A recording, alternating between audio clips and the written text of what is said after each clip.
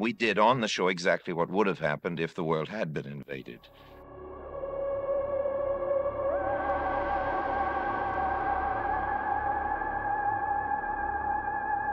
That little music playing and then an announcer coming on and saying, "Excuse me, we interrupt this program to bring you an announcement from Jersey City.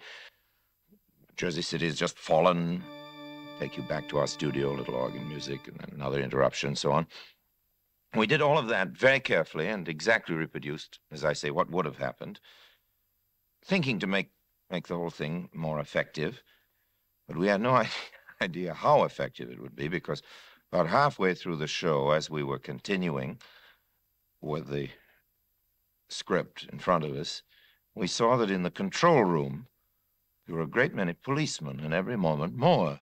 I had no idea that I'd suddenly become a sort of national event. And it was immediately after our show went off the air that Walter Winchell, who was on a rival network and had heard about how all the telephone lines had been jammed and all the excitement going on, went on the air on his network, on his program of news commentary, and said, "Mr. and Mrs. America, there is no cause for alarm. America has not fallen. I repeat, America has not fallen." It's only a little while ago that I again ran into some Quakers and Red Cross people who had been up in the Black Hills of Dakota some 5 or 6 weeks after this broadcast, persuading the people to leave the mountains and go back home because Martians really hadn't come. 4 or 5 years later, I was on the air doing a show. I was in the midst of some hymn of praise to the American cornfields or something of the kind, when suddenly a gentleman darted into the radio studio, held up his hand and said, "We interrupt this broadcast to bring you an announcement. Pearl Harbor has just been attacked." Of course, this very serious and terrible news was never believed, not for hours, by anybody in America, because they all said, "Well, there he goes again," really.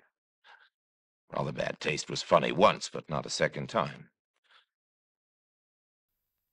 I suppose we had it coming to us because, in fact, we weren't as innocent as we meant to be when we did the Martian broadcast. We were fed up with the way in which everything that came over this new magic box, the radio, was being swallowed.